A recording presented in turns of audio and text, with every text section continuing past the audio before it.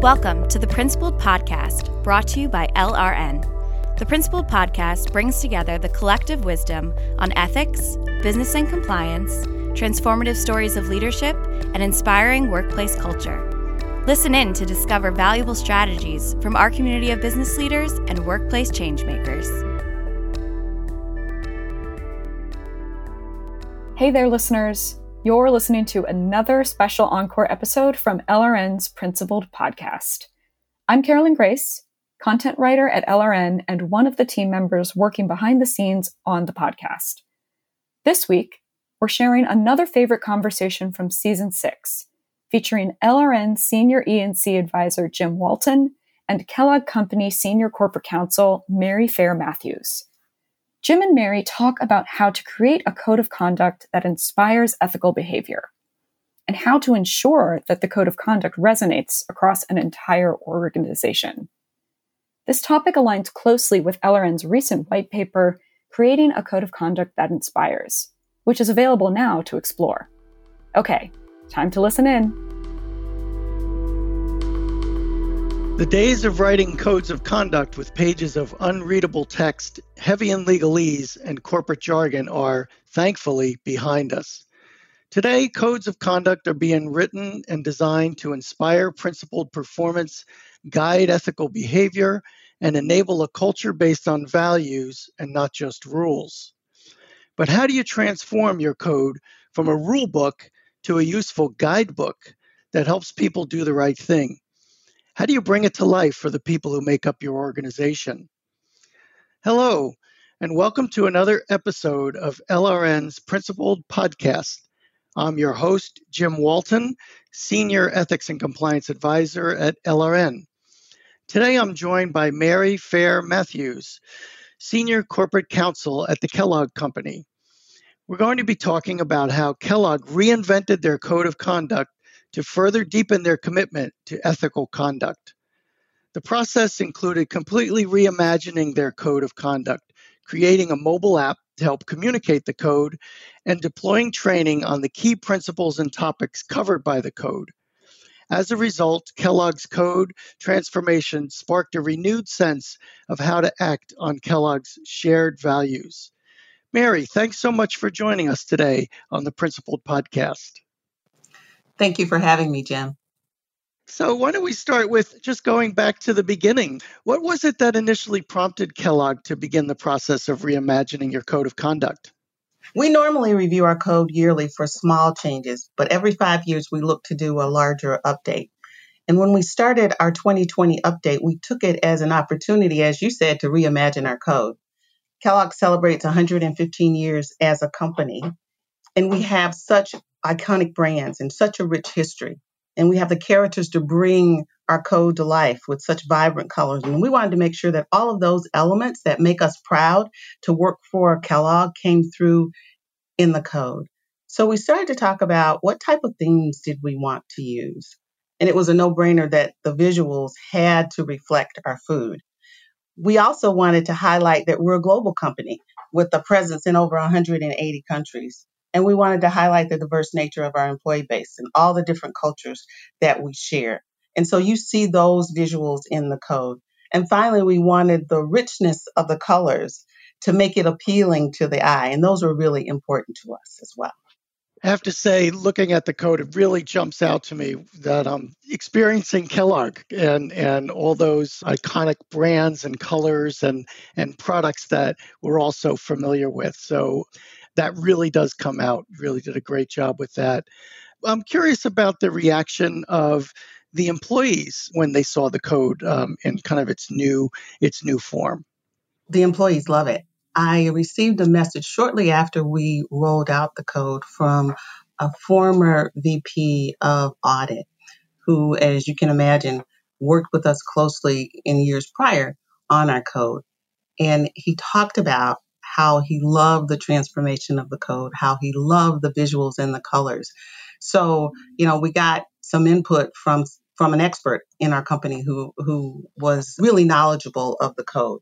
Employees also love it's short in nature, but packed full of details. So we've gotten a lot of great feedback. And usually what we do when we're talking to our employees is we direct them to that provision in the code so that next time they know where to find it. So it's been really a good experience for the employees as well.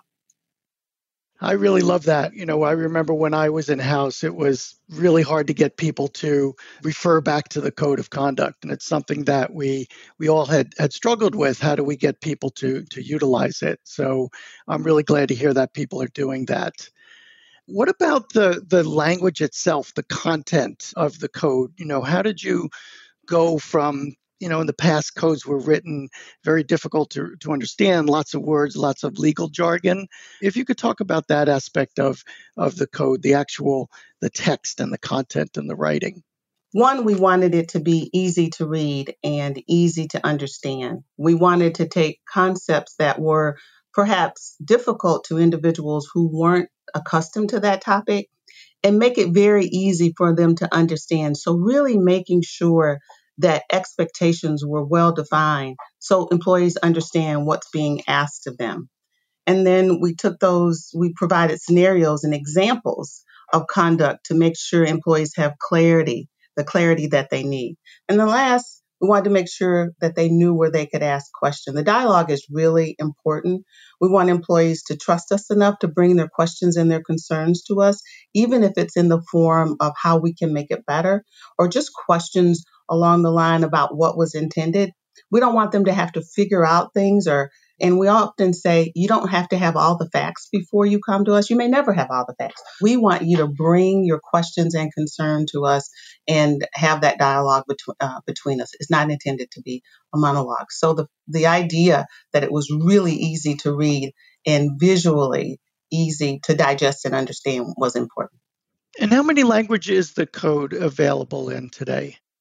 Today, it's available in 16 languages. We added 2 additional languages in 2020.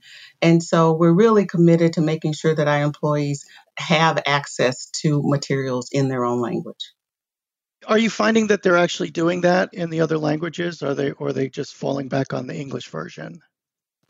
No, we have what we call people lawyers all around the world in different regions, and we stay in close contact with them to make sure that we're providing the languages that are needed. So we're not falling back on English only. Where an employee has a preference, that's absolutely great, but we want to make sure that they do have it in their own language because, as you know, not everything translates in the same way. So I think the employees are using the different languages. I always say it takes a village to create a good code of conduct. I'm curious about your stakeholders. Who did you bring into the process and how did you get them involved in the creation of the code? Well, as you know, stakeholders are key. They're experts in areas where we are not. And so we have to work together to integrate the program into everyone's day to day. So the partnership is key.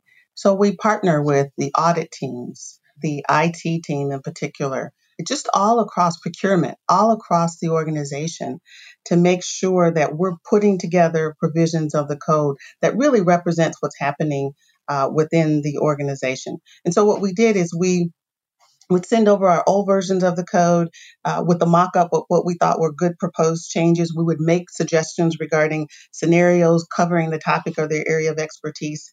And then we shared what we were seeing from an incident data management perspective. And then we asked for their inputs and their suggestions. So they actually had an opportunity to write their own sections. So, for example, our IT team thought it would be a great idea to put some do's and don'ts into the code to make it easier for employees. And so we did that. And so we continue to leverage our stakeholders today. While ethics and compliance maintains the investigative function, we recognize that in areas like food safety, accounting irregularities, environmental health and safety, that we really need their expertise to make certain that we are thorough and we're appropriate in our investigation. And so that type of collaboration that occurred during the code refresh continues in our day-to-day work together. We ask them to bring to us their changes so that we make sure that employees have relevant and up-to-date information at all times. I'm wondering if it was a bit of a challenge in some cases to get the lawyers and the subject matter experts to all kind of buy into one of the things I really love about the Kellogg Code is the plain language that it's written in. And, I can imagine that some of the subject matter experts and lawyers might have been wondering if there was enough meat to the bones. What was that process like in terms of getting people to kind of be on the same page in terms of getting that language into that plain language that everybody could understand? As you can imagine, the stakeholders are really interested in getting in their technical language and in their area of expertise, so that we have to strike a balance in that area. We want employees to really understand what we expect of them. And so it's important that we're concise and that we're really clear. And so what we've elected to do is do a two-step. The first part of any policy or code provision really has to clearly lay out the definition of a particular area. And then second, help employees understand how that applies to them. And then lastly, any additional information that you might have for managers or technical pieces of that code provision or that topical area is laid out in an appendix. So what that allows is for employees to get really to the heart of the issue in the policy in a timely manner, because as you can understand, we're constantly competing for time in an employee's day where they're really busy and trying to get their information, get their work done. So we want to make sure that information is readily available to them and allow them to get in and get out. So it's a balancing act for both our stakeholders and for the Ethics and Compliance Department. So speaking of getting the information to the employees, information that they need and can use, let's talk about the digital component of the code, and that's the mobile app. What opportunities or challenges did you face in getting your code into that format and rolling it out? We were really excited about the prospect of having a mobile app. Given that now with over 50% of the workforce are millennials in addition to Gen Z, we knew that in order to get their attention, that a mobile app was just really basic.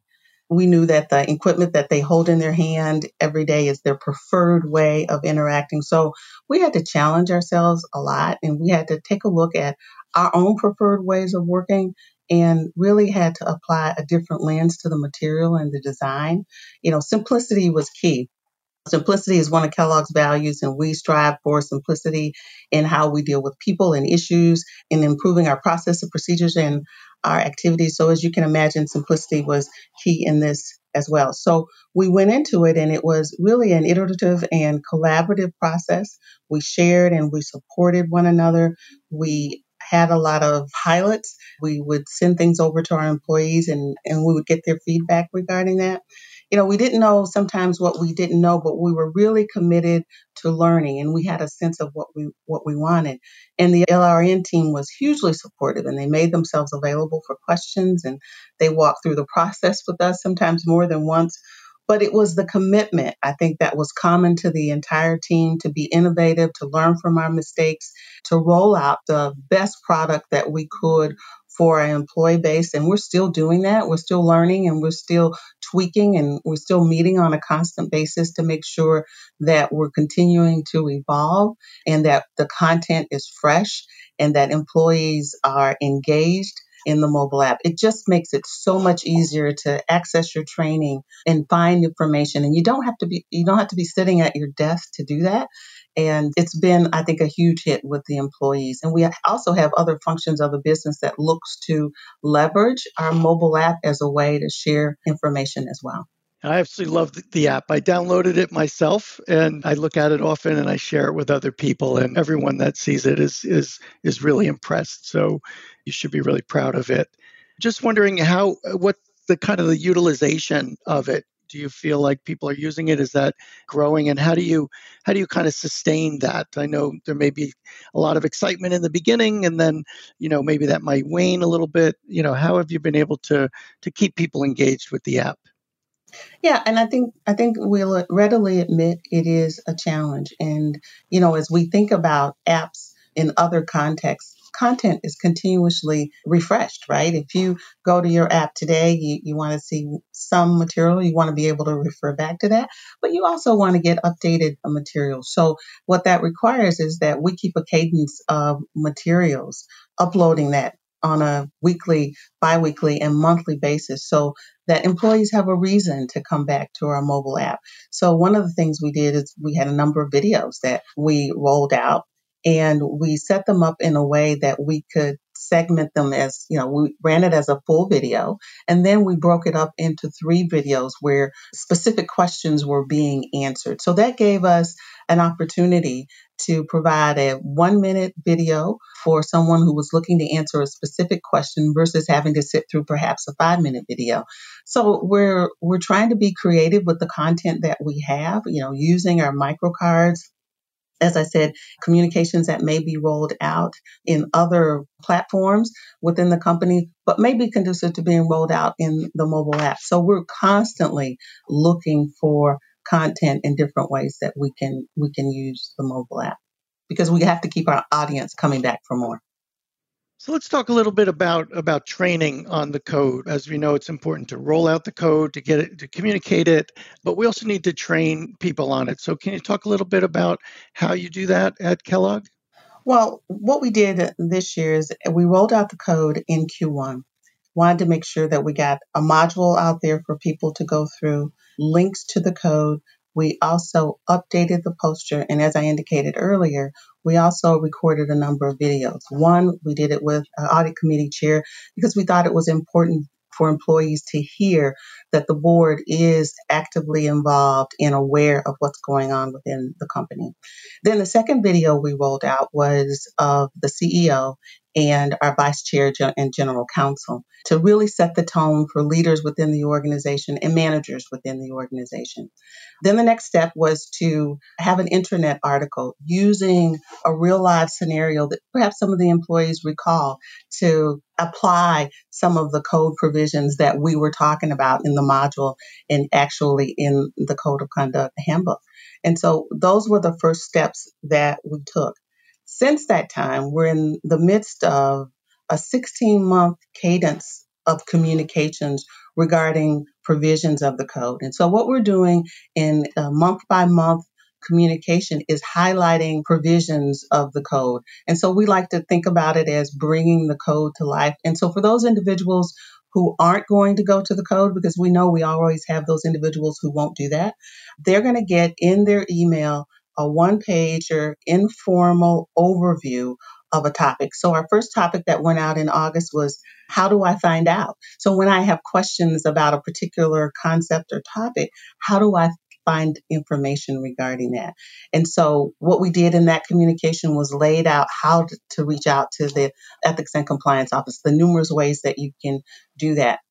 In September and October of this year, we always roll out our business conduct questionnaire. So we'll send out a communication in advance of that, talking about how important the business conduct questionnaires are, why they're important to the organization, how to go in and refresh your business conduct questionnaire or update it if you need to.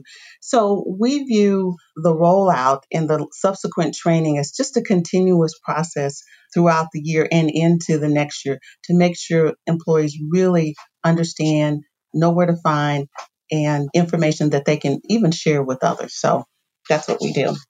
I have to say that I'm really impressed with the amount of care and proactivity that you and the team take at Kellogg in terms of really wanting to get this information to people in a way that's usable and understandable for them, and really the way that you have your cadence of communications, I think is really best in class. And so it's no surprise to me that year after year, Kellogg Company is named as one of the world's most ethical companies by Ethisphere Institute. And I'm sure that's something that you're all very proud of.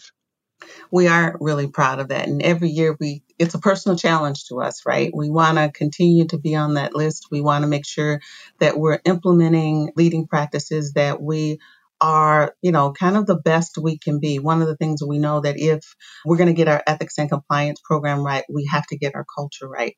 And that really starts with building trust within the employee base.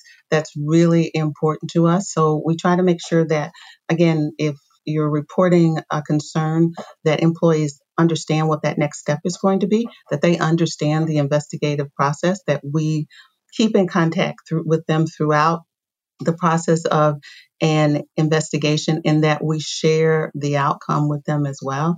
In our incident management system, we have a comment section. So when we receive a complaint, an employee automatically gets a message saying, "We've received it. Thank you for sharing with us. We'll be back to you." And throughout that process, we can continue to upload comments for them so they know where we are in the process. So we're really working hard to build our trust with our employee base so that they are comfortable sharing with us those things that we need to know to ensure that we can continue to make our company better. So, Mary, what advice would you give to someone who might be listening that's thinking about reevaluating and updating their code of conduct? What are some pointers that you might give based on your experience? Well, codes provide a lot of information to your workforce, but you want to make sure that it's a document that they can understand. And you also want to understand the risks that are particular to your organization and make sure that you're providing clarity around those particular risks. Look for ways to highlight those areas so employees keep that information in mind. You want to make sure that they have really good recall in terms of when you're thinking of an issue or a concern, you want it to come up in the back of their head. I remember some information regarding that. So identifying the risk, I think, for employees is the biggest challenge. So while everything's important, not everything has an equal level of importance. So the risk for your company in particular are where you want to highlight. And then there are some things that will fall a little lower down the totem pole, for lack of a better word. You want to communicate with those regarding those things, but they may not be kind of priority. So I think it's really important to understand what your priorities are. And you can do that through your own incident management information that you're able to collect. You can do that through benchmarking, but you want to make sure that the big risks are absolutely covered at the end of the day. And I think that's the number one thing that we want to do with your code. Mary, it's been a real pleasure having you on the Principled Podcast. Thank you so much for sharing your experience and expertise with our listeners. I hope you'll come back and speak with us again soon. Thank you for having me. I enjoyed it, Jim. And thank you all for listening. This is Jim Walton, and we'll see you next time on another episode of the Principled Podcast by LRN.